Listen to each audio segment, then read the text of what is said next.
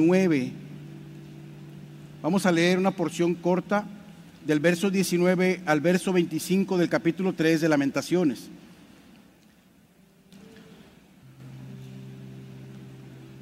Son palabras de Jeremías, un momento de aflicción en su vida, al ver el dolor de su pueblo, y él expresa esta oración y queremos leer. Dice la palabra de Dios: acuérdate de mi aflicción y de mi vagar, del ajenjo y de la amargura. Ciertamente mi alma lo recuerda y se abate mi alma dentro de mí. Esto traigo en mi corazón, por esto tengo esperanza. Es lo que trae en su corazón y lo va a decir a continuación. Dice que las misericordias del Señor jamás terminan, pues nunca fallan sus bondades. Son nuevas cada mañana, grande es tu fidelidad. El Señor es mi porción, dice mi alma, por tanto en Él espero. Bueno es el Señor para los que en Él esperan, para el alma que lo busca. Este hombre escribe esto en un momento muy difícil de su vida, pero me llena de gozo ver lo que dice el verso 21. Dice: esto traigo en mi corazón, esto es lo que me mantiene de pie, esto es lo que me da esperanza, esto es lo que me hace no rendirme. Y lo que él dice, que las misericordias del Señor jamás terminan, pues nunca fallan sus bondades. Si algo hemos aprendido, la semana pasada se nos predicaba acerca de que la palabra de Dios es fiel y precisa. Decía el apóstol Pablo: lo que les prediqué es conforme a las Escrituras. Lo que yo les dije es algo que Dios había dicho que iba a pasar y pasó. ¿Saben por qué pasó? Porque Dios es fiel. Si hay algo que tenemos que tener en esta mañana es una certeza de que Dios es fiel y que todo lo que nos ha dicho que hará, Él lo va a hacer con nosotros, hermano. Y no importa que estemos afligidos, pasando por cualquier situación, Dios es fiel. Den un aplauso a Cristo porque Él es fiel.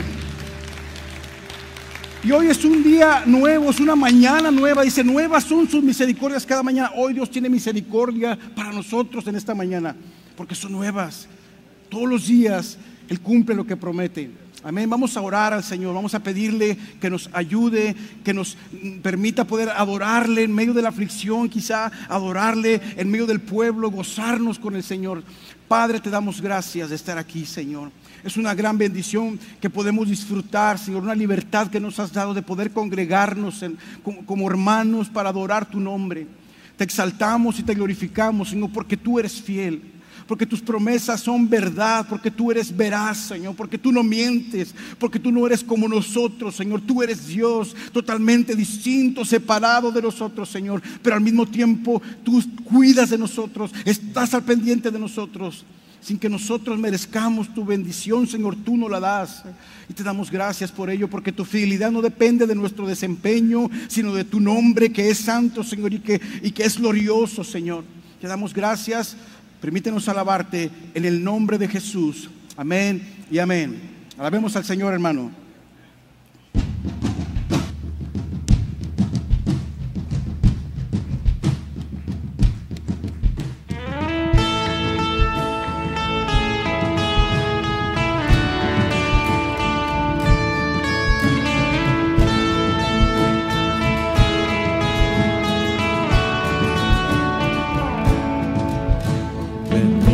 Glorificar a Dios, al Padre del Señor.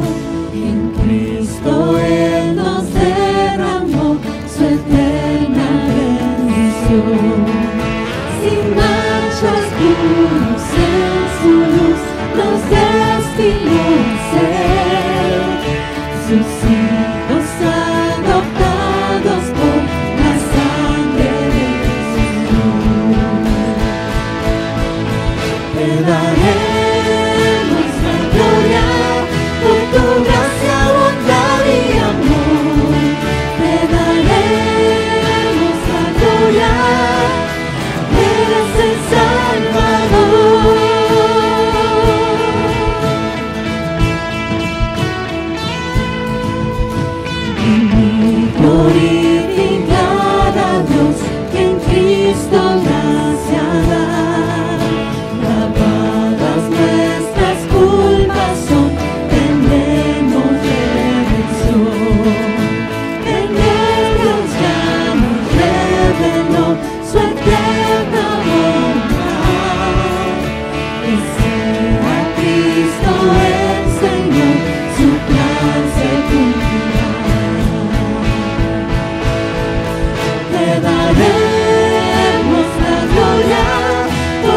gracia, bondad y amor, te daremos la gloria.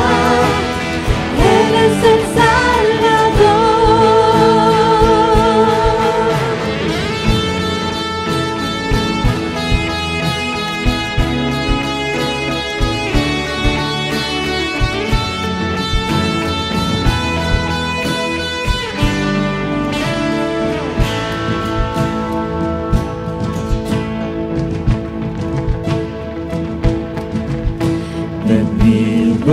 glorificad a Dios, creyentes del Señor. El sello de su Espíritu, por fe tenemos hoy. Él garantiza nuestra fe hasta el día final. Nos uniremos a alabar a nuestro Trino Dios.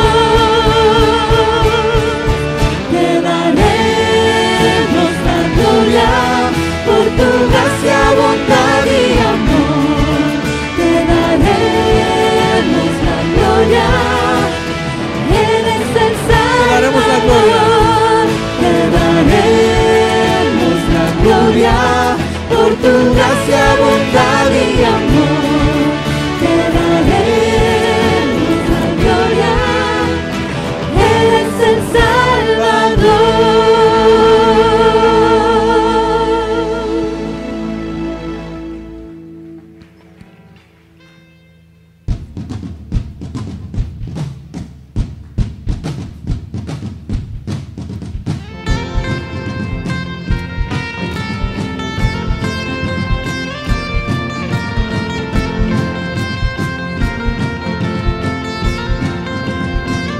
Nada hay que perder, nada hay que esconder. La respuesta está en Jesús.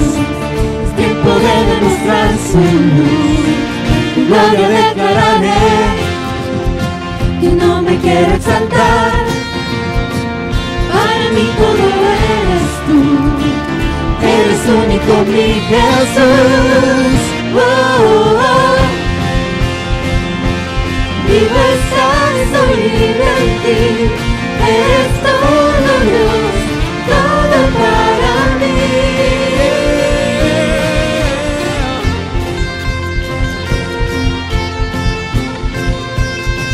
El tiempo no hay que perder, llegó la hora de actuar.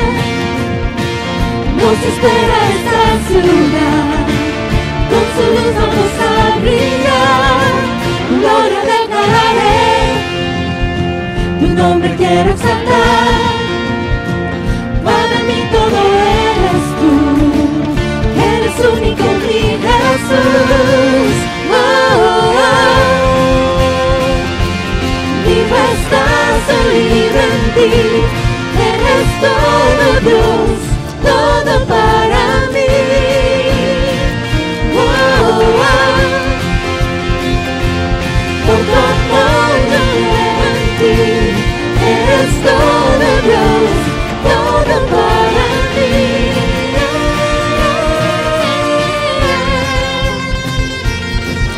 Oh, oh, oh, oh, oh, oh.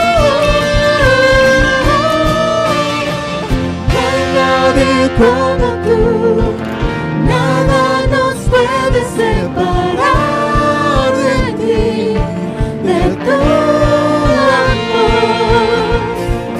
No hay nadie como tú, nada nos puede separar de ti, de tu amor. No hay nadie como tú, nada nos puede separar de tu amor. Oh, oh. Vivo estás, soy libre en ti, eres todo Dios, todo para mí. Oh, oh, oh. Por tu amor yo creo en ti, eres todo Dios.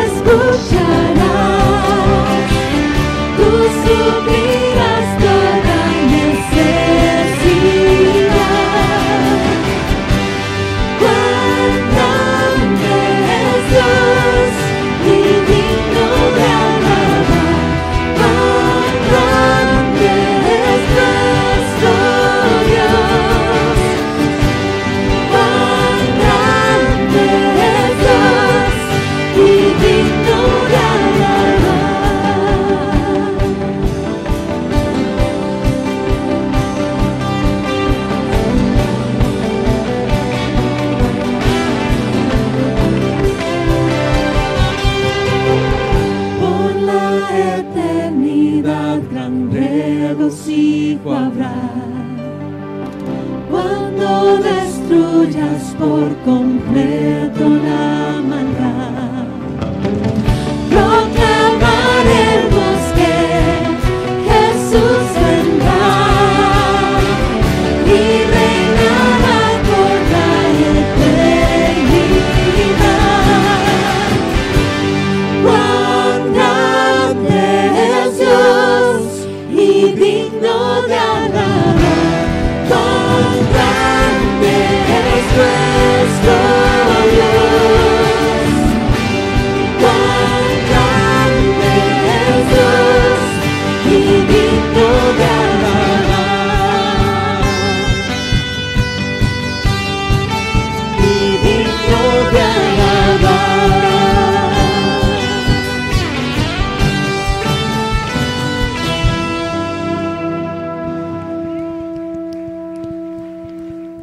Les quiero leer un salmo, Salmo 96, que dice: canten al Señor un cántico nuevo, canten al Señor toda la tierra, canten al Señor, bendigan su nombre, proclamen de día en día las buenas nuevas de su salvación, cuenten su gracia, su gloria entre las naciones, sus maravillas entre todos los pueblos, porque grande es el Señor y muy digno de ser alabado, temible es Él sobre todos los dioses. Porque todos los dioses de los pueblos son ídolos, pero el Señor hizo los cielos. Gloria y majestad están delante de Él, poder y hermosura en su santuario. Amén.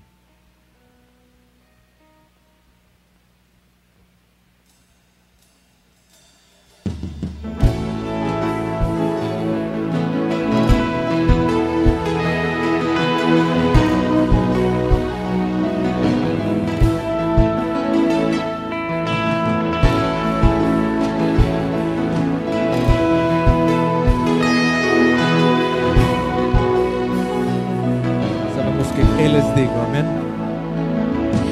Santo, santo es el Hijo de Dios. Él es Rey de todo esplendor, tan hermoso sin comparación. Digno, Él es digno. Santo es el Verbo que se encarnó, Rey que padeció nuestro dolor, vino a rescatar al pecado. Digno, Él es digno, la gloria y honra, alabanza y poder sean a ti, pues nadie iguala tu gloria, oh Rey. Jesús, exaltamos tu nombre.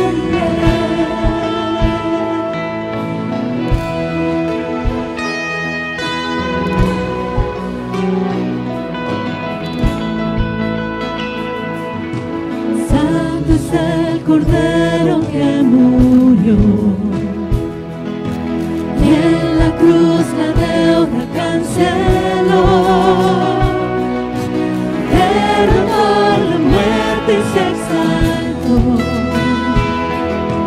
Digno, Él es digno, la gloria y honra, alabanza y poder sean a ti, pues nadie iguala tu gloria, oh Rey. Jesús, exaltamos tu nombre.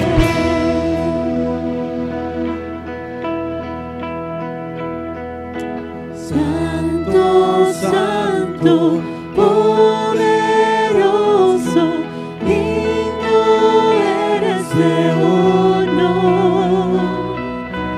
Santo,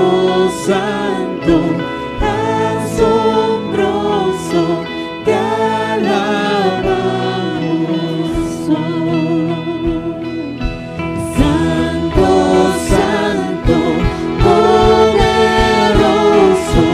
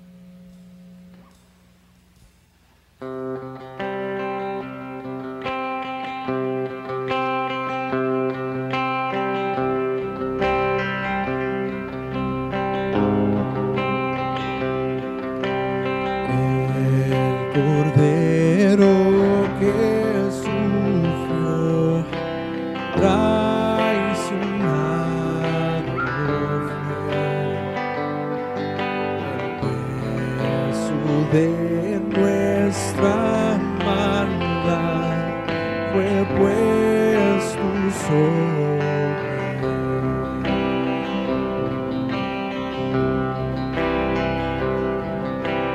en silencio soportó dolor y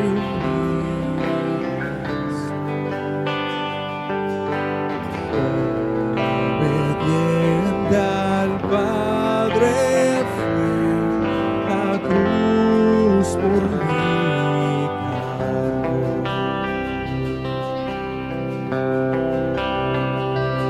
En aquella cruz me salvaste, derramaste allí tu amor, mi alma cantará, aleluya, gloria y honra a ti, Señor.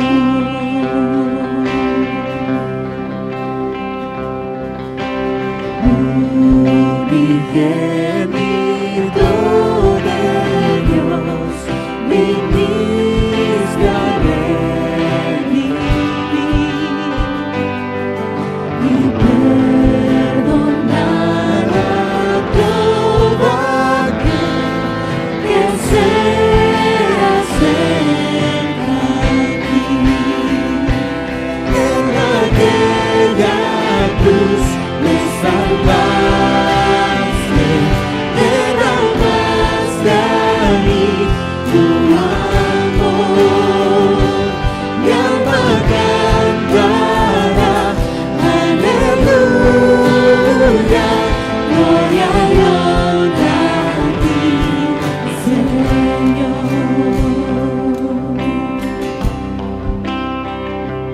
Él pagó por mí, su perdón me dio por la sangre que derramó en la cruz.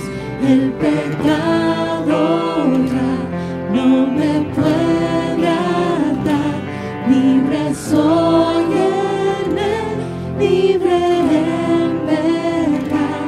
Él pagó por mí, su perdón me dio por la sangre que derramó en la cruz.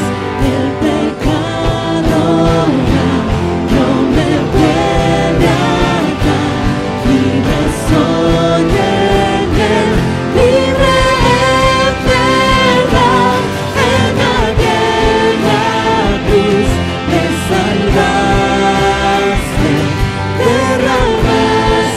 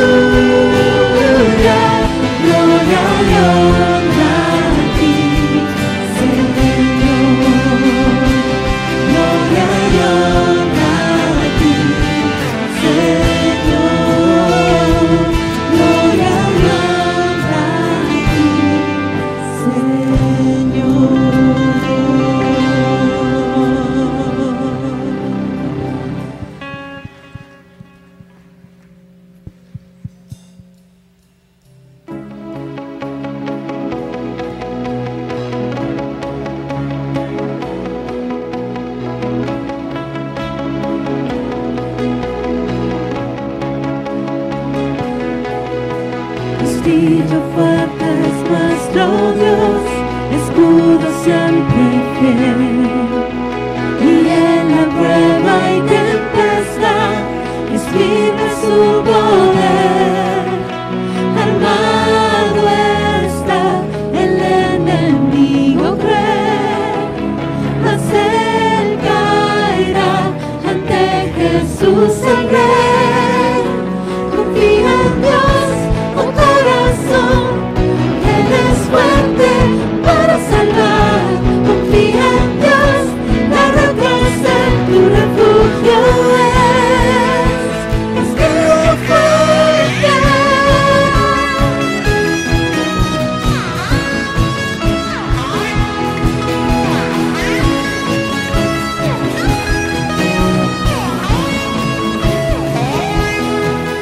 En mis fuerzas yo no confiaré, no en vano lucharé, pues mi confianza está en aquel que reina con poder.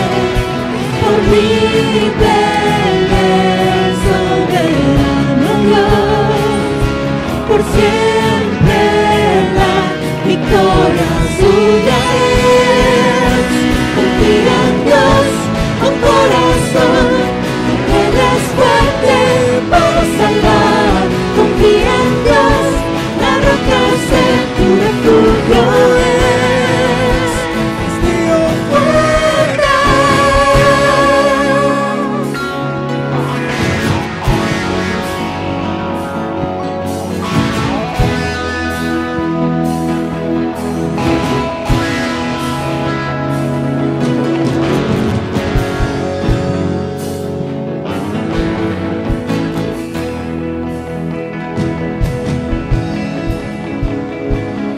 Confía en Dios, Oh corazón, Él es fuerte para salvar. Confía en Dios, la roca es Él, tu refugio es.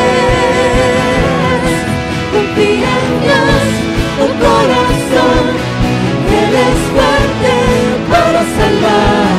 Confía en Dios, la roca es Él, tu refugio es. Confía en Dios, oh corazón, Él es fuerte para salvar. Confía en Dios, la roca es Él, tu refugio es. Castillo fuerte.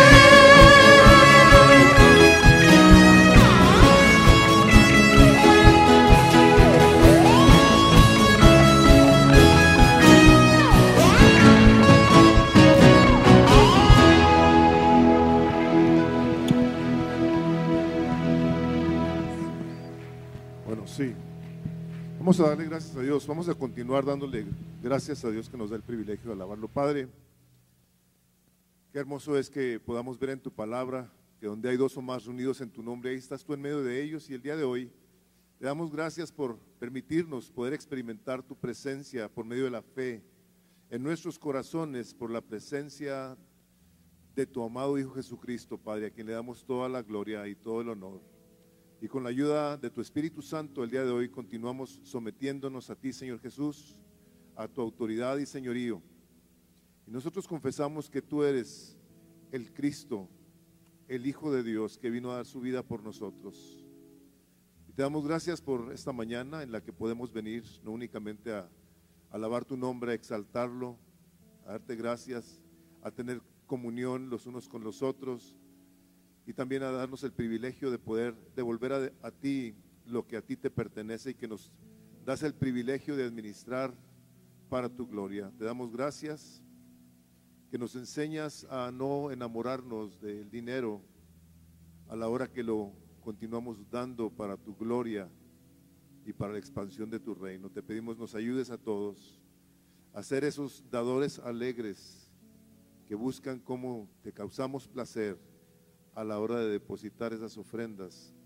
Señor, pues lo hacemos para tu gloria. Y Padre, todo lo demás que sucede el día de hoy, hemos orado esta mañana para que tú lo bendigas, lo prosperes, y que en todas las cosas, Señor, todo lo que hagamos, en todo ello y a través de todo ello, tú recibas, Señor Jesucristo, la gloria de vida, pues para eso hemos sido creados, para alabanza de la gloria de tu gracia. Te lo pedimos, Señor Jesús, en tu santo nombre. Amén. Pueden tomar asiento. Y como siempre, queremos agradecer a todas las personas que el día de hoy es la primera vez que están con nosotros. La verdad es que es un placer tenerlos aquí. Y ahí enfrente de sus sillas hay una tarjeta como esta. Nos daría mucho gusto si la llenan y a la salida la dejan en la pérgola. Ahí hay personas que pueden darles a ustedes información acerca de Misión de Gracia, qué es lo que creemos. Y si tienen preguntas de cualquier ministerio, de repente llegan a mi Messenger, personas que preguntan acerca de los servicios de Misión de Gracia, y de una manera muy breve, cuando yo puedo contestarlos, los contesto, digo, porque antes alguien más los puede contestar también, pero les doy una breve reseña de Misión de Gracia, es muy breve, pero ahí en esa pérgola te pueden decir específicamente qué es todos los ministerios que tenemos aquí en la iglesia. Así es que si estás aquí por primera vez, bienvenido, nos da mucho gusto tenerte con nosotros y esperamos que el día de hoy lo que vas a escuchar sea de grande bendición para ti. Y no quiero que se me olvide, antes de que voy a seguir con los anuncios, pero esta semana tuve el placer otra vez de poder saludar a Tommy y a Rogelio. ¿Dónde están? Levanten la mano, ahí están atrás. Miren. Se fueron a San Antonio y ahora les tenemos que hablar en inglés. Welcome back. No, la verdad es que fueron ellos a buscar oportunidad de continuar trabajando y todo eso, y se dieron cuenta que el Señor les cerró las puertas allá, y la verdad que me alegra que sean lo suficientemente sabios y humildes para reconocer que a veces nuestros deseos son bien diferentes a los del Señor y Él los ha traído. Así es que les damos una bienvenida, y la razón que les doy la bienvenida, denles un aplauso que están aquí otra vez, porque los amamos, claro que los amamos. Y les digo, ¿quieren que digan qué pasó o no? No, me dicen, no, pastor, no. Le digo, mira, toda la gente que los va a abordar les va a estar preguntando lo mismo. Así es que, bottom line es aquí están porque el Señor nos quiso en San Antonio. Ya no les pregunten nada, ¿ok? Bueno, gracias a todos por ponerme esa atención. En su boletín de anuncios está ahí lo de rutina, curso para nuevos miembros aquí en este salón. Si has no tomado clases en el pasado, las quieres reponer, ahí están. ¿Qué clase sigue? La 5. La 5 sigue. Sigue la 5, por si a alguien se le pasó la número 5, la puede venir a tomar este miércoles. Ya saben, los domingos nos juntamos a orar por esta reunión ahí en el salón multiusos a las 10:30 de la mañana, y los martes siempre estamos aquí intercediendo por nosotros, por la iglesia, por la ciudad, por nuestros hijos y por muchas otras cosas. Es que los animamos a que vengan. Grupo de mujeres este miércoles a las 10 de la mañana, creo pueden recoger ahí sus tareas si es que no lo han hecho, y el jueves por Zoom. Adultos jóvenes de 18 años en adelante, este viernes a las 7 en el salón de jóvenes rumbo al multiusos a mano derecha. Y el grupo de jóvenes de Strive, de High School, ya sus reuniones van a ser cada semana. Así es que a partir de este viernes a las 6 de la tarde, este sábado, de 6 a 8 en el salón de jóvenes. Y si alguien tiene preguntas acerca de esas reuniones, ahí está el teléfono. Carlos Mancilla es el encargado, colabora con un equipo de personas por quienes le damos muchas gracias a Dios. Así es que, joven, señorita, de edad de high school, los sábados de 6 a 8, te invitamos a que vengas. Aguana, este miércoles toca noche de personaje bíblico. O sea, se tiene que vestir de algún personaje bíblico. Y vean esta nota, ya no habrá inscripciones los domingos, pero pueden inscribir a sus niños los miércoles durante las horas de Aguana. O sea, tú no alcanzaste a registrar a tu criatura, ven el miércoles y ahí va a estar una mesa. Por cierto, hay familias que tienen varias criaturas y a veces es pesado. ¿Cuánto cuesta la inscripción? 80. Si tú quieres una beca o quieres becar a alguien, por favor, te animamos a que lo consideres becar a un niño o una niña. Créeme que va a ser una buena inversión en el reino de los cielos. Y para cualquier información, levanten su mano, Raúl y Anita, por favor. Estos señores que están aquí son los encargados de aduana. Ellos les van a dar información. Es que si tú quieres becar a alguna criatura, son $80, les dan todo el material. Y la noche de alabanza, ya no vendemos camisetas, y quiero agradecerles a todas las personas que compraron camisetas, porque lo que se recaba de las camisetas es para pagar todo lo que se renta. O sea, los que van a estar aquí ese día van a ver ustedes una plataforma con bocina, luces, pantallas, todo, y todo ello está pagado en gran parte por lo que se vende de camisetas. Ahora, lo que no se alcanza a cubrir, gracias a Dios, una hermana de esta iglesia dijo: yo quiero poner toda la diferencia. Así es que gracias a Dios por esa generosidad. Y si tú no compraste camiseta, por favor ven. O sea, no tienes que traer la camiseta para venir y disfrutar de ese evento. Esa es la razón por la que los vendemos. Pero si tú no tienes camiseta, quieres venir, o a lo mejor la tienes del año pasado o antepasado, no importa, póntela, vente. Es un tiempo literalmente de comunión, de que puedas tú saludar a otras personas, de que nos juntemos en las mesas a comer. Son hot dogs los que van a dar, papitas, soda, y todo es absolutamente gratis. ¿Puedes traer invitados? Claro que puedes traer invitados. De hecho, nos encantaría que tú invites a alguien a que vengan a ver cómo se alaba a Dios. Así es que ahí nos vemos. Ahora, en la parte de atrás de su boletín, donde dice Escuela Dominical para Niños, déjenme les digo esto. El currículum que usamos en Misión de Gracia, para los que no sepan, es un currículum que está sumamente cuidado. De hecho, lo compramos de Desiring God Ministries, de la iglesia del Dr. John Piper. O sea, si ustedes quieren saber de sana doctrina, ustedes se meten a desiringgod.org, creo, y ustedes ven la doctrina de lo que es ese ministerio, y eso es lo que nosotros usamos. O sea, sus hijos literalmente lo que están recibiendo los domingos es teología. Se les está enseñando acerca de la palabra de Dios desde que están muy pequeños. Entonces, tú quieres saber qué les están enseñando. Ahí está el nivel 1, primero y segundo grados. Debemos obedecer a Dios antes que a los hombres, como dice el libro de los Hechos. Y ahí están los maestros, nivel 2, 3 y 4. Dichosos los que no vieron y sin embargo creyeron. Ahí están los maestros. Y el nivel 3, Jesús aparece a la orilla del mar, y ahí está el nombre del equipo. Así es que si tú quieres saber qué es lo que tus hijos están recibiendo, eso es lo que están recibiendo. No estamos inventando historias, no queremos hacer nuestra propia doctrina, está basado en la palabra de Dios. ¿Me vas a decir algo?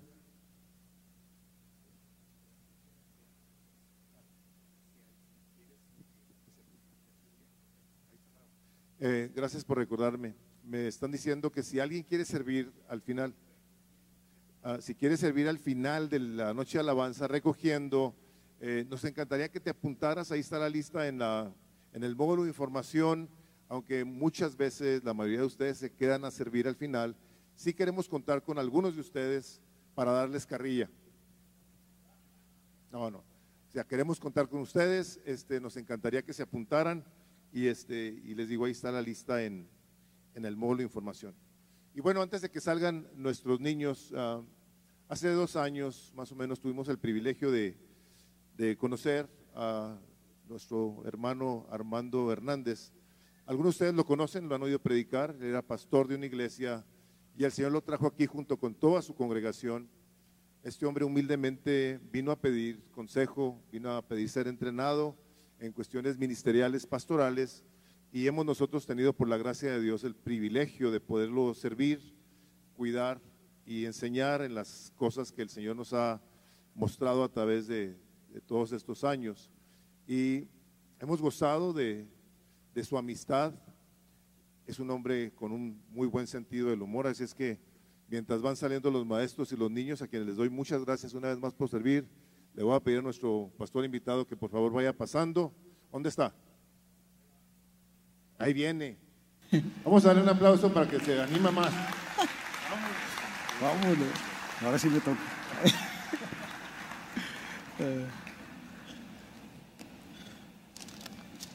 Buenos días, ¿cómo están todos? Gracias por su entusiasmo. Ahora una oportunidad más. ¿Cómo están todos? Amén, ya está despertando.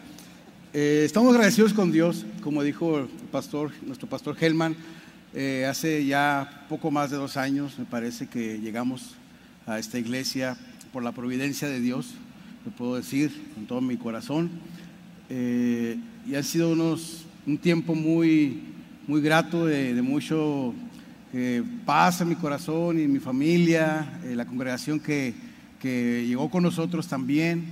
Y le doy gracias a Dios porque definitivamente tuvo que ser Dios el que nos trajo aquí.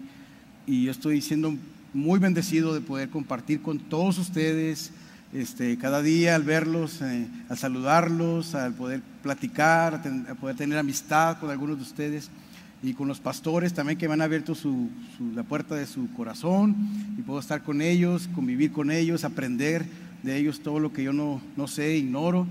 Y le doy gracias a Dios por eso, y estamos muy agradecidos mi familia y yo por eso. Y yo he estado, pues después de estar pastoreando como por 5 años, ahora he estado descansando bastante. Le doy gracias a Dios por eso, ¿verdad? Oren por sus pastores, no es una tarea fácil. Y gracias a Dios porque hoy estoy aquí, pero sé que si es la voluntad de Dios, más adelante tenemos que regresar a seguir haciendo lo que Dios nos llamó a hacer. Amén. A servir a la iglesia, a edificar su iglesia para la gloria de su nombre. Amén. Así que le voy a pedir que vaya en su Biblia, la primera carta de Corintios, si se puede poner de pie. Vamos a continuar a partir del verso 12. La semana pasada iniciamos este capítulo en el verso 1 y se abarcó hasta el verso 11. Hoy abarcaremos del verso 12 hasta el verso 20. Así que si ya lo tiene, puede decir amén. Amén. Vamos a leer la palabra del Señor.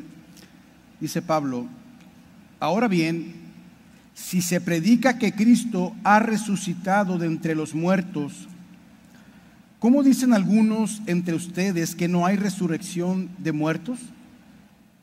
Y si no hay resurrección de muertos, entonces ni siquiera Cristo ha resucitado.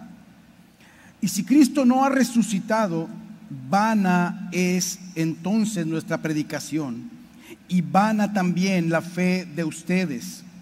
Aún más, somos hallados testigos falsos de Dios, porque hemos testificado contra Dios que Él resucitó a Cristo, a quien no resucitó, si en verdad los muertos no resucitan.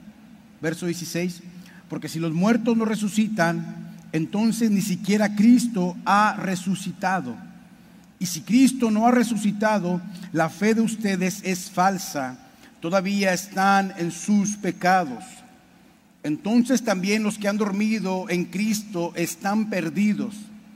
Y si hemos esperado en Cristo para esta vida solamente, somos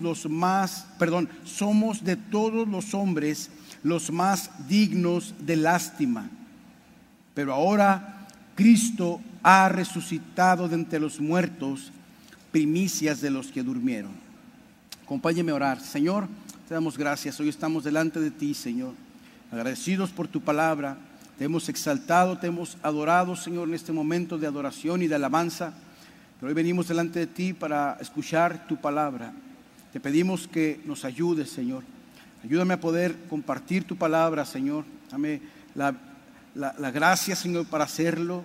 Reconozco mi debilidad, Señor, y por eso te pido que me ayudes, Señor. Bendícenos hoy, Señor, que tu palabra sea alimento para nuestras almas, que tu palabra nos estimule, nos levante, nos anime, Señor, nos corrija de ser necesario. y todo esto para la alabanza y la gloria de tu nombre. En el nombre de Jesús, amén y amén. Puede ocupar su lugar. El tema o el título de este sermón es Las implicaciones de la resurrección. Y escribí un propósito. Es la primera vez que estoy usando una guía, y gracias a Dios por Jaime que me ayudó. Así que hoy tengo un propósito. Siempre tengo un propósito, pero ahora lo escribí. Amén. Que la certeza en la esperanza de la resurrección de los muertos nos ayude a llevar una vida plena y piadosa en Cristo. Amén.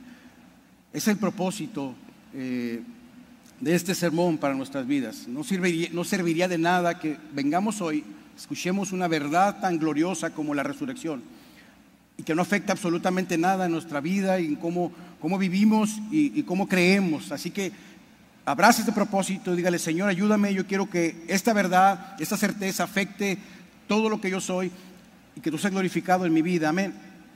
El apóstol Pablo, después de tratar aspectos prácticos en los capítulos anteriores, usted se dio cuenta, la predicación de la semana pasada no tenía que ver con aspectos prácticos, sino más bien con aspectos teológicos, aspectos doctrinales, aspectos de la forma en cómo ellos estaban creyendo.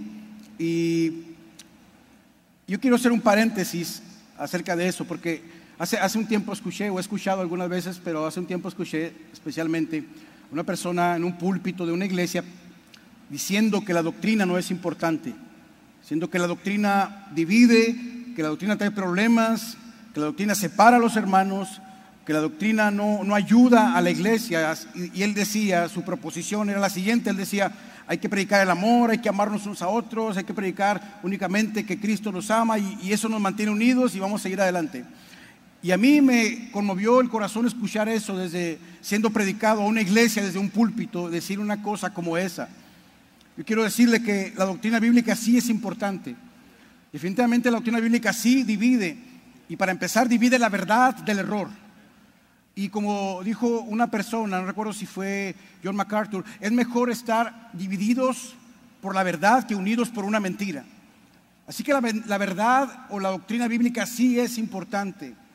La doctrina bíblica es importante, y en sus recuadros dice que es importante porque nuestra fe se basa en un mensaje específico. Usted y yo estamos aquí por un mensaje.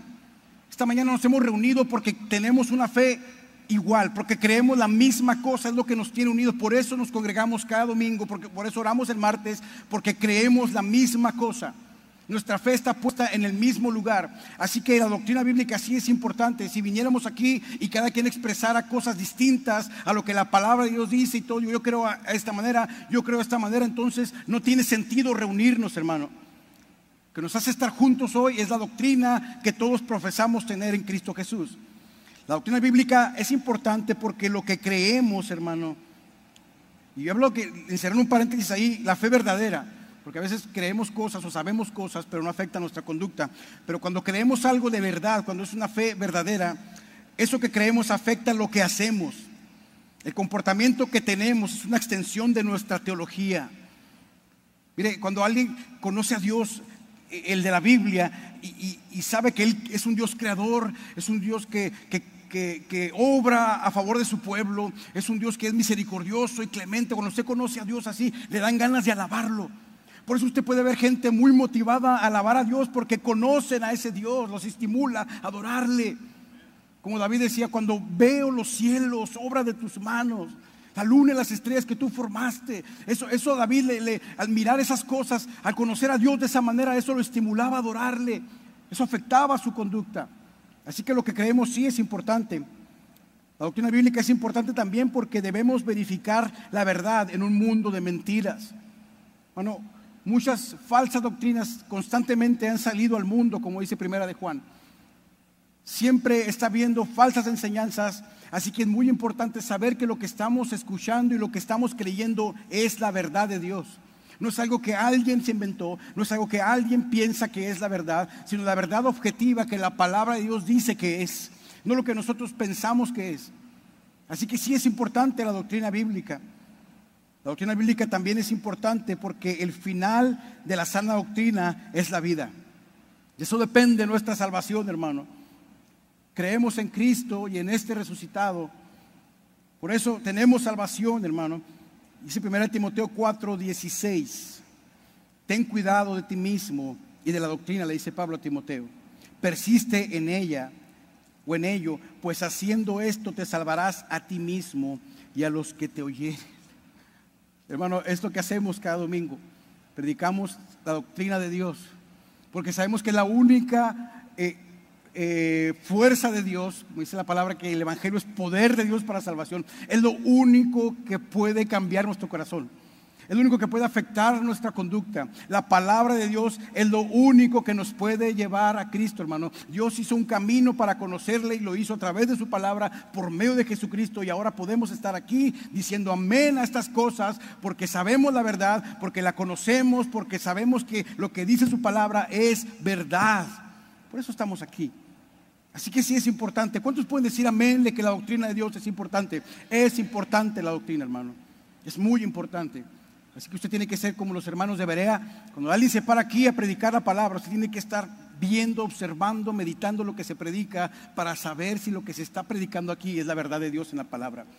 Y como han dicho los pastores, el día que algo no encuadre, el día que alguien nos paremos aquí a decir algo que la Biblia no dice, usted tiene que decir, tiene que levantar la voz. Pastor, ¿de dónde usted está diciendo esa cosa? ¿Por qué usted dijo esto si la Biblia no dice esto? Por eso tiene que estar atento y no decir amén a todas las cosas. Amén. Piense antes de decir amén. Amén. Amén. Ahora, voy a dar un ejemplo acerca de por qué la doctrina es importante.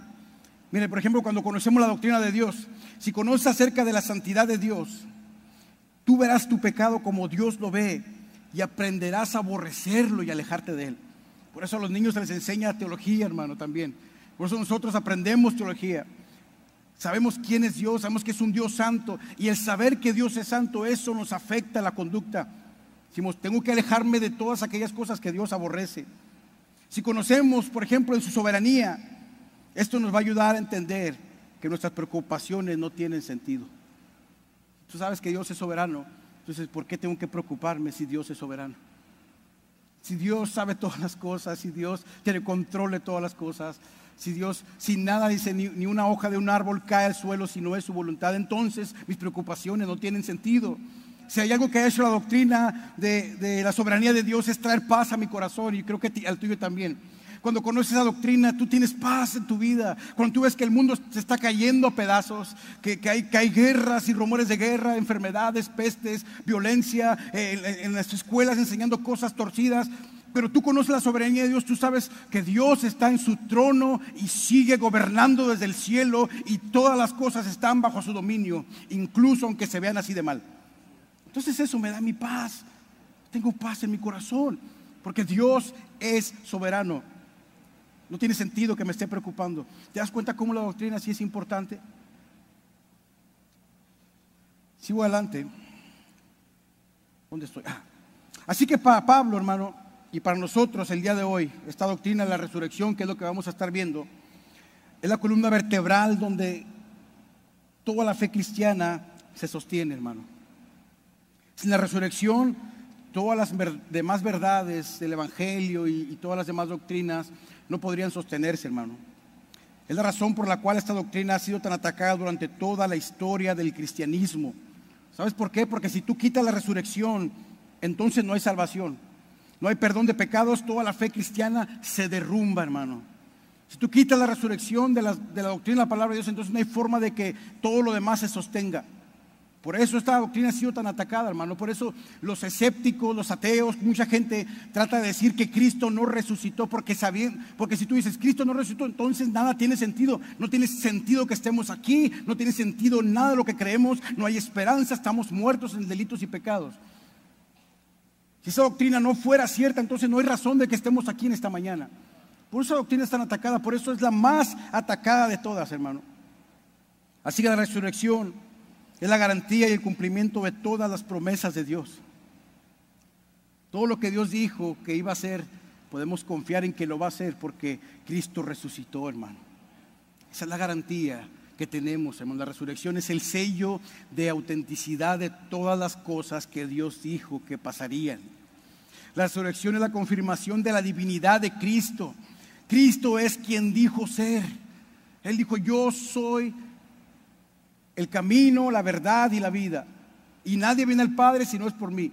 Y sabemos que eso es verdad porque Cristo resucitó. Jesús dijo: yo soy el Hijo de Dios, el Padre y yo somos uno. Todas esas verdades son ciertas porque Él resucitó. Así que la resurrección prueba todas esas cosas. Hay un abogado que vivió en el año de 1914, murió en 1997. Su nombre es Sir o Señor Lionel Loco. Espero que lo haya pronunciado bien. Este hombre es considerado uno de los más grandes abogados de la historia británica. Está registrado en el récord Guinness como el más exitoso abogado del mundo.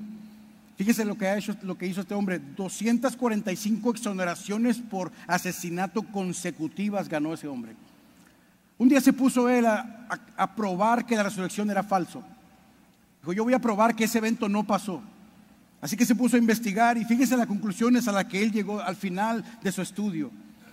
Dice: agrego humildemente, textualmente así lo escribió, agrego humildemente que he pasado más de 42 años como abogado defensor, compareciendo en muchas partes del mundo, y todavía continúo activo en la práctica. He sido afortunado al obtener varios éxitos en juicios, y digo inequívocamente que la evidencia de la resurrección de Jesucristo es tan abrumadora que obliga a la aceptación por pruebas, lo cual no deja absolutamente ningún lugar a dudas. Este hombre no era cristiano. Él solo se puso a investigar y dijo: yo voy a probar que eso es falso. Y curiosamente, muchas personas han intentado, académicos, gente intelectual, probar que la resurrección no existe, y terminan en la conclusión de su estudio de que este evento es totalmente veraz. Bueno, esto es cierto. Y a mí me apasiona poder estar al frente de ustedes diciéndoles algo que es verdad. Y quiero tratar con todas mis fuerzas de que usted también lo abrace de la misma manera, que usted crea que Cristo resucitó, que esta verdad lo mueva el corazón, hermano, le afecte su mente, incluso sus emociones, diga: Cristo ha resucitado, es verdad, no estoy aquí, digo que no estoy perdiendo mi tiempo en una iglesia, no he servido a Dios en vano todo este tiempo, todo el tiempo que he pasado en el Evangelio no ha sido en vano. Cristo resucitó, todo lo que Él dijo que era es cierto, toda la palabra es verdad. Nos predicaba la semana pasada, Pablo decía: el Evangelio que les prediqué conforme a las Escrituras. Hace 2 semanas tuvimos la bendición de escuchar aquí que una enseñanza acerca del cumplimiento de la crucifixión de Cristo a través del libro del profeta Daniel. Y con precisión nos mostró cómo todo el cumplimiento de los tiempos es preciso en Cristo, hermano. De tal manera que al final de esa clase salimos impresionados de cómo Dios es veraz. Y no nada más es veraz como cerquita, no, Él es preciso en sus tiempos. No se le pasa absolutamente nada, hermano. Y eso debe de movernos el corazón en esta hora. Ahora, pasando al texto, el contexto del pasaje, dice que los hermanos de la iglesia de Corintios sí creían en la resurrección. Ellos sí creen en la resurrección de Cristo, de Jesús. Bueno, Él sí resucitó, decían ellos, pero no creían en la resurrección de los muertos. ¿Pero por qué no creían en la resurrección de los muertos? Mire, la razón era una fuerte influencia pagana que ellos tenían debido a su trasfondo cultural. Ellos vivían en la ciudad de Corinto, una provincia a las afueras de Atenas, que era la capital del conocimiento de la filosofía en ese tiempo. Ya habían existido hombres como Platón y Aristóteles y todos esos personajes que habían arraigado en ellos una filosofía muy, muy fuerte acerca de todo eso. Ellos sí creían en que el alma era inmortal. Eso no era difícil para ellos, pero ellos no creían que los muertos resucitaban. Fíjese por qué, porque Platón dice en uno de sus textos: el cuerpo es una prisión para el alma, el cuerpo es la fuente de todos los males, decía él. Así que la negación del valor eterno del cuerpo era típico en el pensamiento de los griegos. O sea, ellos al cuerpo no era muy importante, porque ellos decían: peco por mi cuerpo, es mi cuerpo el culpable, mi alma es pura y santa, dentro de mí hay un ángel, pero el cuerpo es el malvado. Así que al momento de morir, decían, el alma se libera de esa prisión, de ese cuerpo vil y apestoso, y ahora puedo ser libre, mi alma puede volar, decían ellos. Así que por eso cuando Pablo predica, usted recuerda el libro de los Hechos, en el capítulo 17, Pablo está ahí en Atenas y él está predicando, y verso 18, fíjese lo que dice: también discutían con él algunos de los filósofos epicúreos y estoicos, y algunos decían: ¿qué quiere decir este palabrero? Parece ser un predicador de divinidades extrañas, decían ellos. Decían otros, porque les predicaba Jesús y la resurrección. Para ellos decían: este es un palabrero solamente, un ignorante, que está diciendo esas cosas de la resurrección. Fíjense lo que dice en el verso 32. Cuando oyeron de la resurrección de los muertos, algunos se burlaban, empezaron a reírse. Quizás lo escucharon con atención, lo que dice, lo que está proponiendo, esa forma de vivir en Cristo, ese estilo de vida cristiano, pues se ve bien. Pero a la hora de que él habla del Cristo resucitado, que ese era el centro de la predicación en el Nuevo Testamento, la resurrección de Cristo. Por eso mataron a los apóstoles, porque la resurrección, hermano, era algo que afectaba políticamente a la nación.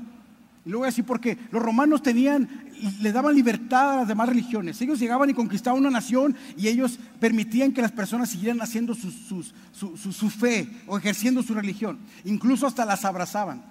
Pero el problema del cristianismo es su exclusividad, hermano, y eso es lo que ellos no soportaban. Que el cristianismo excluye todas las demás religiones y todos los demás dioses.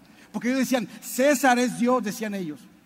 César es Dios. Y cuando resucitó, los discípulos decían: Cristo es Curios, Él es Dios. Y eso caló en el fondo en el pueblo romano. Y eso causó que persiguieran a los cristianos, porque ellos eran exclusivos. Ellos no podían abrazar las demás deidades que ellos proponían, hermano. Y es la razón por la que ellos murieron de una forma terrible a causa de su fe, hermano. Así que aquí Pablo comienza a argumentar acerca de ese problema. En el verso del 1 al 11, usted puede ver que él no ataca el problema en sí. Pablo no comienza diciendo: ¿por qué no creen en la resurrección de los muertos? No, Pablo es muy inteligente y hace una argumentación muy fácil de entender. Él comienza diciendo: les voy a recordar lo que ya les prediqué. ¿Se acuerdan? Así como diciéndoles: siéntense, hijitos, les voy a volver a decir lo que ya les dije. Incluso me imagino que al empezar a recordarles, a hacer esa síntesis del evangelio en los primeros versículos, quizá ellos estaban ahí sentados diciendo: ¿esto qué, Pablo? Ya lo sabemos, ya nos los predicaste, es algo muy simple, es lo más básico, conocemos el evangelio. Pablo dice: siéntense, lo voy a enseñar. ¿Se acuerdan que les prediqué que Cristo murió conforme a las Escrituras y resucitó conforme a las Escrituras? Y luego lo vimos nosotros, lo vieron los discípulos, lo vieron más de 500 personas, y él dice todo ese argumento para preparar lo que viene enseguida. Porque en el verso 12 él comienza diciendo lo siguiente: ahora bien, si se predica que Cristo ha resucitado de entre los muertos, o sea, si ustedes creen eso y se predica y así lo creyeron, en eso están firmes, dice la palabra de Dios que Pablo les dijo, ¿cómo es que dicen algunos de entre ustedes que no hay resurrección? Hermano, esta era una contradicción total. Una cosa no puede existir sin la otra, lo que dice Pablo. Lo que ustedes están diciendo es algo que está torcido, está completamente equivocado. ¿Cómo es que sí creen que Cristo resucitó, pero no creen en su propia resurrección? Una cosa no puede existir sin la otra. Y es cuando comienza a corregir el problema que ellos tenían. En ocasiones a nosotros nos pasa como a los hermanos de la iglesia de Corinto. Estamos familiarizados con las doctrinas de la palabra de Dios, pero donde fallamos con frecuencia es en la aplicación de las doctrinas que afirmamos creer, hermano. Mire, a veces yo platico con gente y estoy orando por esta situación y están afligidos por cosas que pasan en la vida, y luego oran por eso y se levantan de orar y siguen afligidos igual. Y no leen la Biblia donde dice su palabra que Él es nuestro pastor y que nada nos faltará, donde dice que Él es el que nos protege, que Él es el que nos guarda, como guarda Israel, no se adormecerá ni se dormirá el que guarda Israel, y leemos esas cosas, y luego cerramos la Biblia y seguimos igual, angustiados. ¿No es curioso, hermano, que en ocasiones nos pasen esas cosas? Que hay una inconsistencia entre lo que decimos creer y a la hora de aplicarlo no podemos. A la hora de vivir las cosas que creemos no podemos. Mire, estamos aquí, ámense unos a otros, es su palabra. amén, decimos todos, ¿verdad? Sí, así debe ser. Y luego salimos, o estamos ahí en la casa o en el carro, vamos camino a la casa y estamos peleando por alguna cosa. Ay, me tiene harto este señor. Ay, mira, este se atravesó, ¿cómo? Y déjenme en paz. ¿No se le hace extraño, hermano, que estemos aquí en la iglesia escuchando cosas, verdades de Dios, y que a la hora de aplicarlas no podemos? A la iglesia de Corinto le pasaba lo mismo.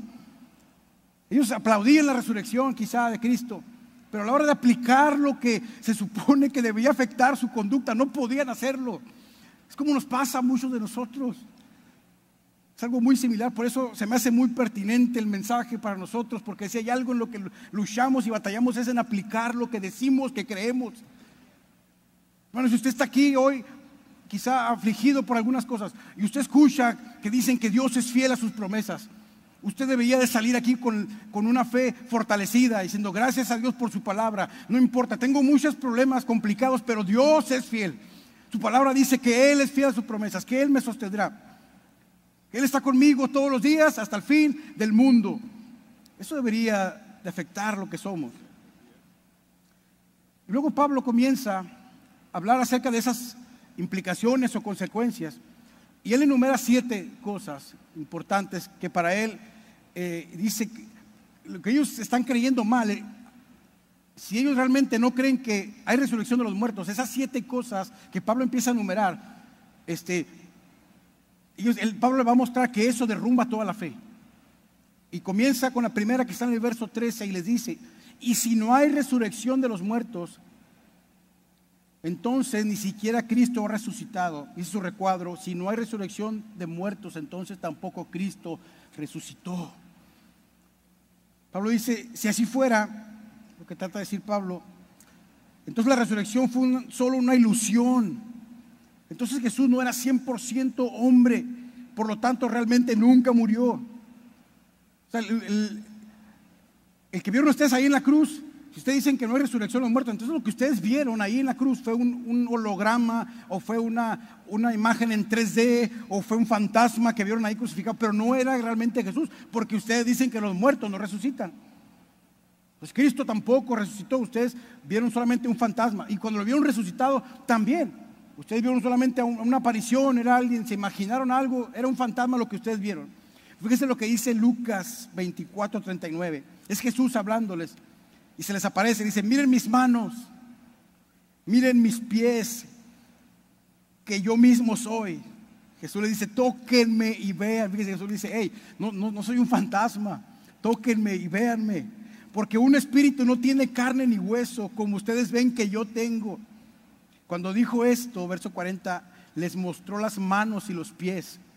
Como ellos todavía no lo creían a causa de la alegría, dice, porque estaban asombrados, les dijo: ¿tienen aquí algo de comer? O sea, no porque tuviera hambre, no tenía hambre, hermano, pero él dijo: denme de comer, voy a comer delante de ustedes para que vean que soy real. Porque él se dio cuenta que ellos no creían lo que estaban viendo. Entonces, ¿tienen algo de comer? Sírvame un pescado frito, no sé, algo así, y le prepararon un plato, quizá yo no sé cómo, un pescado zarandeado, un guachinango, lo que sea. Él está ahí enfrente y come para que vean que es verdad. Yo soy real y verdadero.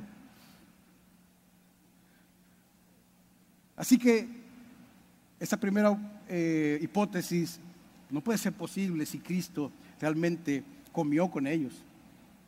La segunda es: si no hay resurrección de los muertos, entonces la predicación del evangelio no tendría sentido, dice Pablo. Es el verso 14: y si Cristo no ha resucitado, vana es entonces nuestra predicación. Nuestra predicación no tiene sentido. No tiene caso que estemos aquí. Dice Pablo: todo lo que les prediqué no sirve de nada, olvídenlo, échenlo a la basura. Todas las predicaciones que se han dado desde que se fundó Misión de Gracia hace más de 20 años no han servido de nada si Cristo no resucitó. Entonces no sirvió de nada, hermano. No sirve de nada hoy que estemos aquí escuchando a alguien hablar, porque Cristo no resucitó. Lo que dice Pablo: si ustedes dicen que no hay resurrección de los muertos, entonces toda la predicación que les he dicho no sirve para nada. John MacArthur dice: sin la resurrección, el evangelio sería un mensaje vacío y sin esperanza y sin sentido. Un mensaje vacío, un mensaje pues que no se diferencia de otro tipo de mensajes, hermano, mundanos. Sin la resurrección, la predicación del evangelio sería igual a un mensaje terapéutico, hermano, motivacional, moralista, etcétera, como hacen algunos predicadores que dejan fuera de sus mensajes la cruz de Cristo y al Cristo resucitado. Es lo mismo, hermano, escuchar un mensaje de un motivador, ir a un curso de motivación personal para salir adelante, leer un libro de esos también de motivación personal, es lo mismo que el evangelio, hubiera sido lo mismo si Cristo no hubiera resucitado, hermano. Pero la predicación del evangelio hace la diferencia de cualquier tipo de mensaje, porque lo que predicamos es una realidad que fue corroborada por la resurrección de Cristo. Por eso las palabras tienen peso y tienen poder, hermano, porque son verdaderas.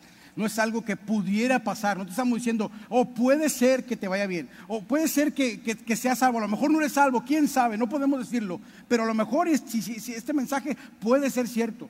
No es eso, hermano. Estamos diciendo, es cierto lo que decimos. Tú puedes ser salvo. Tú puedes ser salvo de la ira de Dios. Tú puedes ser salvo del pecado que te ha destruido. Y eso es una verdad porque está en la palabra de Dios, porque la creemos y porque Cristo resucitó. Amén. Si no hay resurrección de muertos, entonces nuestra fe en Cristo no serviría para nada. La tercera. Verso 14 dice, vana también es la fe de ustedes. Hermano, creer en Cristo, creer en un Cristo muerto que no resucitó, nos deja sin la esperanza de nada de lo que nos ha prometido. No sirve para nada creer en Cristo si Él no resucitó. Si Él ha prometido que estaría con nosotros todos los días hasta el fin del mundo, entonces no podríamos creer eso porque no resucitó. Si Él ha prometido preparar un lugar para nosotros, para esperarnos del otro lado de la gloria, entonces tampoco podemos creer eso, porque pues, si Cristo no resucitó, entonces tampoco pudo haber hecho eso. Así que nada de lo que Cristo prometió fuera posible, hermano, si Él no resucitó. Creer en un Cristo no resucitado no puede salvarnos. Aunque nuestra fe fuera inmensa, no sirve de nada. Mire, usted puede tener una fe grande, muy, muy grande, inmensa, pero si Cristo no resucitó, su fe no sirve para nada. Por eso el tamaño de nuestra fe no es tan importante. Usted escucha la parábola del sembrador en Mateo 17, no es la parábola del sembrador, me equivoqué. Cuando él habla de la semilla de mostaza, él dice que si tuvieras fe como una semilla de mostaza, una cosa pequeña, un granito así insignificante, y si tú tienes fe así de ese tamaño, tú puedes decirle a ese monte, quítate y échate para ahí, y se movería.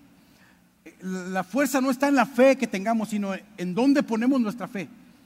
En el Dios poderoso y grande que puede hacer las cosas y que es imposible para nosotros. Entonces no es el tamaño de nuestra fe, sino el Dios grande que tenemos. Así que si tú tienes una fe muy grande, pero si Cristo no resucitó, entonces toda la fe que tenemos no sirve para nada, dice Pablo.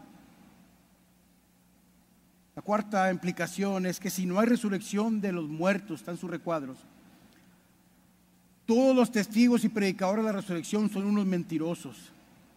Aún somos hallados, es el verso 15, testigos falsos de Dios, porque hemos testificado contra Dios que Él resucitó a Cristo, a quien no resucitó, si en verdad los muertos no resucitan.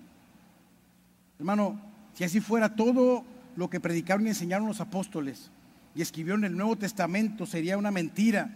No podemos confiar en nada de la palabra. La Biblia que usted tiene en sus manos, si no resucitó Cristo, entonces no sirve de nada. No crea lo que dice ahí, lo que dice Pablo. Nosotros somos unos mentirosos. Si no resucitó Cristo, dice, entonces nosotros somos mentirosos, les hemos mentido. Y no nomás les hemos mentido a ustedes, sino a Dios también, porque hemos dicho que Dios levantó a Cristo entre los muertos. Le estamos atribuyendo a Dios algo que Él no hizo si Cristo no resucitó. Es lo que dice Pablo. Toda la enseñanza del Nuevo Testamento se sostiene o se cae, hermano, en base a la resurrección. Es eso lo que hace que esas enseñanzas sigan en pie. Es la resurrección de Cristo lo que hace que esas doctrinas sean verdad. Las consecuencias personales o ya más en nosotros mismos de que Cristo no resucitó, si así hubiera sido el caso, dice Pablo en el verso 16. Está en sus recuadros, el número 5 dice, si no hay resurrección de muertos, entonces seguimos muertos en nuestros pecados. El verso 16 dice, porque si los muertos no resucitan, entonces ni siquiera Cristo ha resucitado. Y si Cristo no ha resucitado, la fe de ustedes es falsa, todavía están en sus pecados. Quiere decir, hermano, que Dios Padre no aceptó el sacrificio de su Hijo por nuestros pecados, no le alcanzó para pagar la deuda que teníamos con Dios. La justicia de Dios no fue satisfecha y aún estamos condenados. Eso sería si Cristo no hubiera resucitado. Eso quiere decir, hermano, el Padre no aceptó el sacrificio de Cristo. Él murió en la cruz, murió como un mártir, sufrió en la cruz del Calvario, pero como no resucitó, entonces significa que Dios Padre no pudo haber aceptado el sacrificio de Jesucristo, lo cual implica que nosotros aún estaríamos muertos en nuestros delitos y pecados. No tendríamos un abogado para con Dios, estaríamos perdidos, hermano, lejos de Dios. Es lo que dice Pablo. ¿Se dan cuenta lo terrible que es esta herejía? Es lo que dice Pablo. Él no cree en la resurrección de Cristo. Romanos 4:25, fíjese lo que dice. Que Cristo fue entregado, dice Pablo, por causa de nuestras transgresiones. Y luego dice, y resucitado para nuestra justificación. ¿Se da cuenta? Él murió por nuestros pecados, pero cuando Dios lo resucitó, Él probó que Él había satisfecho la ira de Dios, y ahora por esa verdad nosotros somos justos delante de Dios. Porque Cristo cumplió con todo lo que el Padre requería, con toda la santidad y la pureza y la perfección que el Padre requería. Él cumplió con esa vida. Entonces, como Cristo resucitó, nosotros podemos ser justificados por la fe, hermano. Lo que dice Pablo.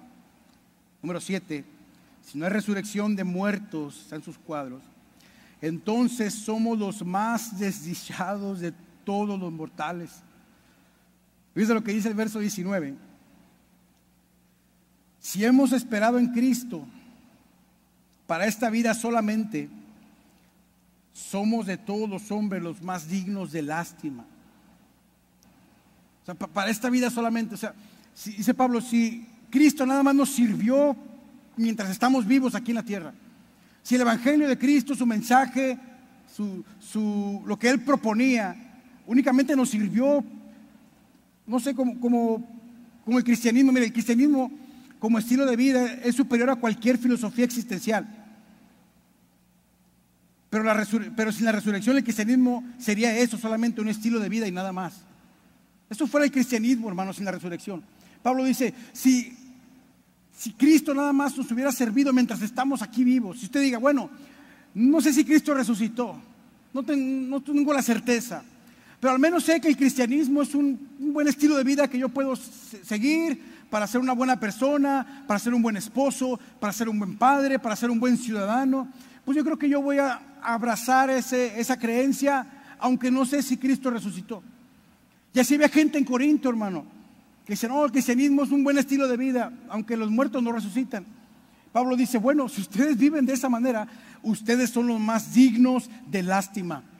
Seríamos los más dignos de lástima, hermanos, si solamente creemos en Cristo para esta vida.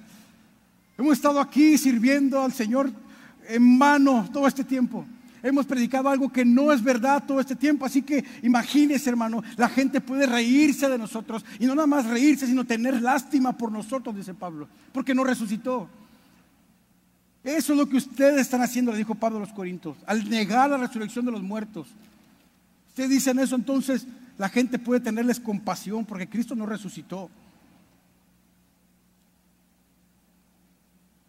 Fíjense lo que dice Pablo en el verso 30 del capítulo 15. Voy a tomar únicamente esos 3 versículos, aunque más adelante nos los van a predicar. Pero dice Pablo, y también, ¿por qué estamos en peligro a toda hora? Les aseguro, hermanos, por la satisfacción que siento por ustedes en Cristo Jesús, nuestro Señor, que cada día estoy en peligro de muerte.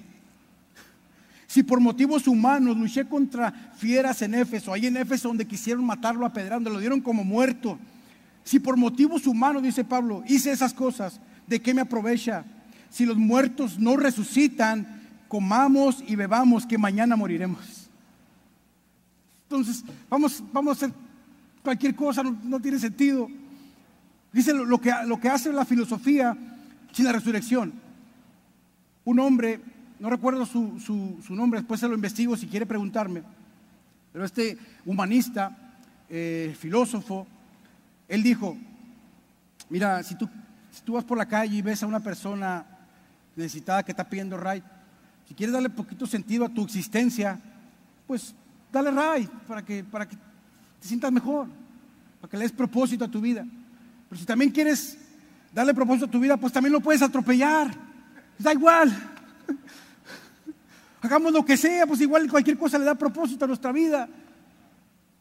Si tú quieres ser cantante y cantar corridos tumbados o lo que sea, pues canta a lo mejor. O si tú quieres ser sicario, pues da igual, eso le da sentido a tu vida, hazlo. Lo que dice Pablo, comamos y bebamos, pues que mañana moriremos, como quiera nos vamos a morir. Esta vida es todo lo que tenemos, entonces pues da igual, dice Pablo. Eso es lo que pasa cuando tú quitas la resurrección de la vida de las personas. Así está el mundo sin la resurrección de Cristo. Así viven las personas si Cristo no ha resucitado, hermano. Aquellos que están alejados del Evangelio, de esa forma viven. Ellos viven pensando, hay que hacer algo porque como quiera mañana vamos a morir y nadie va a resucitar. Nomás un puño de tierra, dice una canción, ¿verdad? Así es el pensamiento de las personas. No tiene sentido que hagamos nada. Pero fíjese lo que dice, hermano. Bueno, antes de eso, también si Cristo no resucitó, entonces negarse a sí mismo, llevar su cruz y seguirle sería en vano para nosotros.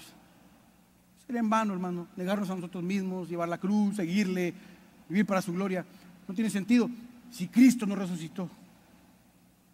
Pero en el verso 20, hermano, Pablo se apresura, después de dar ese argumento de las implicaciones de qué pasaría si Cristo no hubiera resucitado, esa hipótesis que sabemos que no es verdad, pero que él está tratando de mostrarles a ellos las implicaciones de creer de esa forma. Pero él dice en el verso 20, pero ahora Cristo ha resucitado de entre los muertos, primicias de los que durmieron. Todo lo que les dije no es verdad, es solo lo que pasaría si Cristo no hubiera resucitado. Pero ahora Cristo ha resucitado entre los muertos. Cristo sí resucitó. Ahora, ya voy a ir cerrando. No sé si, es que la conclusión a veces tardo mucho, pero no quiero decir que ya, pero ya voy a ir aterrizando. Ya voy aterrizando, hermanos. Mire, que Dios nos permita, hermanos, a nosotros tener una profunda certeza de esta doctrina en nuestro corazón. Que nos ayude a quitar nuestros ojos de nosotros mismos, de las cosas vanas de las que nos jactamos, de nuestros logros mundanos, de las cosas temporales que perseguimos con tanto afán de esta vida, como si Cristo no hubiera resucitado, como si esta vida fuera todo lo que tenemos, como si aquí nos fuéramos a quedar a vivir para siempre. Hay gente que vive el cristianismo como si nada más para esta vida y como quiera que sea, la eternidad no está en mis pensamientos. Pero lo que tenemos que tener siempre en cuenta, hermano, es esa certeza de la eternidad, esa certeza de la resurrección. Colosenses 3:1 dice, si ustedes pues han resucitado con Cristo, busquen las cosas de arriba, donde está Cristo sentado a la diestra de Dios. Pongan la mira en las cosas de arriba y no en las de la tierra. Si ustedes han resucitado con Cristo, porque Cristo nos ha resucitado espiritualmente y nos va a resucitar corporalmente también. Lo primero que hizo fue habernos resucitado de los muertos, de estar muertos en delitos y pecados. Pablo dice, si ustedes han sido resucitados con Cristo, entonces pongan su vista en las cosas de arriba y no en las de la tierra. Ocúpense de esas cosas eternas que no se ven, pero son eternas. Porque las que ustedes ven, dice Pablo en otra ocasión, son temporales, se van a acabar. No nos vamos a llevar absolutamente nada al otro lado de la gloria. Busquen las cosas de arriba. Que la certeza de la resurrección nos impulse a llevar una vida piadosa y sometida a Cristo, quien se levantó de los muertos. Hermano, una vida coherente y fiel sin martirio es tan heroica como la muerte de un mártir. Le voy a decir por qué. Quizás muchos de nosotros, o no sé, lo más probable es que nadie muramos como mártires por lo que creemos. Pero una vida coherente, hermano, con lo que creemos, una vida fiel, sin martirio, es tan heroica como la muerte de un mártir. Ahora algunos piensan, ¿cómo quisieras morir por Cristo como mártir para ser más piadoso? Hermano, si tú vives una vida coherente con lo que tú crees, vivir de esta forma como Cristo dice que vivamos, es tan heroico como la muerte de un mártir. Vivamos de tal forma que los que están a nuestro alrededor sean forzados a pensar acerca de Dios. Hay gente que no va a escuchar quizá las palabras del Evangelio, así que los sentemos a hablar del Evangelio, pero antes de eso, de que les podamos predicar a Cristo, la forma en cómo vivimos los tiene que forzar, los va a forzar a pensar en Dios. Ese propósito de que tú creas una doctrina y también la vivas, hermano, y la puedas aplicar. Que tu vida sea una vida que refleje que lo que tú crees es verdad, hermano. Bueno, mira, Cristo, los discípulos los discípulos, los apóstoles fueron torturados por creer en la resurrección. Imagínate, ellos niega que Cristo, que lo viste resucitado, niega tu fe. O sea, no puedo negarlo, yo lo vi con mis propios ojos. Tú puedes matarme, arrancarme la piel, hacer lo que tú quieras, pero no puedo decir que Cristo no resucitó porque yo lo vi resucitado. Y nosotros lo vemos ahora con los ojos de la fe. Si tú sabes que Cristo resucitó, entonces, ¿cómo te pararías en este mundo? ¿Cómo vivirías tu vida cristiana si sabes que lo que tú crees es ciertísimo? ¿Qué clase de fe viviríamos, hermanos, si creemos que lo que la palabra de Dios dice es cierto? Predicaríamos con urgencia, porque gente que ignora el Evangelio se está perdiendo todos los días. Habría un dolor en nuestro corazón por estas personas que no vienen al Evangelio, que no obedecen al mensaje del Evangelio, porque sabemos que lo que dice la palabra es verdad. Viviríamos de una manera muy diferente, hermano. Estoy diciendo que no vivas de una manera diferente, pero yo digo así en general por si hay alguien que no viva de una manera diferente. Mateo 5:16 dice: así brille la luz de ustedes delante de los hombres, para que vean sus buenas obras y acciones y glorifiquen a su Padre que está en los cielos. Hermano, que la certeza de la resurrección nos ayude a aferrarnos al Cristo resucitado cuando estemos en medio de la aflicción. Mire, encontré en Job, capítulo 19, verso 25. Usted sabe la historia de Job. Alguien dijo: a todos nos gusta la historia de Job, menos cuando nos toca hacer Job a nosotros. Ahí ya no nos gustó. A todos nos hace muy bonita. Bueno, Job sufrió muchas penalidades en su vida, hermano. Pero me sorprende que Job haya tenido una revelación de la resurrección de Cristo, hermano. Aunque no lo entendía a cabalidad, porque hay una traducción que dice: este pensamiento me deja asombrado. Job no podía entenderlo como nosotros ahora lo podemos entender, porque la revelación de Dios ya se completó en Cristo. Pero Job no sabía de eso a cabalidad, pero pudo verlo, hermano. Porque Job dice, verso 19-25: pero en cuanto a mí, dice, yo sé que mi Redentor vive, y un día al fin se levantará sobre la tierra. Siendo mi Redentor, mi defensor, Él va a estar de pie sobre la tierra, Él va a resucitar. Y luego dice: y después de que mi cuerpo se haya descompuesto, se lo hayan comido los gusanos, cuando ya no quede nada, dice Job. Dice, ¿dónde estaba? Me quedé. Todavía en mi carne veré a Dios. O sea, le dice, yo no sé cómo, mi cuerpo se va a descomponer, los gusanos lo van a desintegrar, quedará puro polvo, pero en mi carne, dice Job, yo he de ver a Dios. No lo voy a ver en espíritu, en mi carne he de ver a Dios, dijo Job. Yo mismo lo veré, así es, dice Job. Lo veré con mis propios ojos. Este pensamiento me llena de asombro. La Nueva Traducción Viviente dice. Pero hermano, qué hermoso es eso. ¿Alguna vez has sentido cerca de la muerte por alguna situación, enfermedad? ¿Alguna vez has experimentado esa sensación de de imaginar cómo será esa transición, hermano, cuando cerremos los ojos por última vez.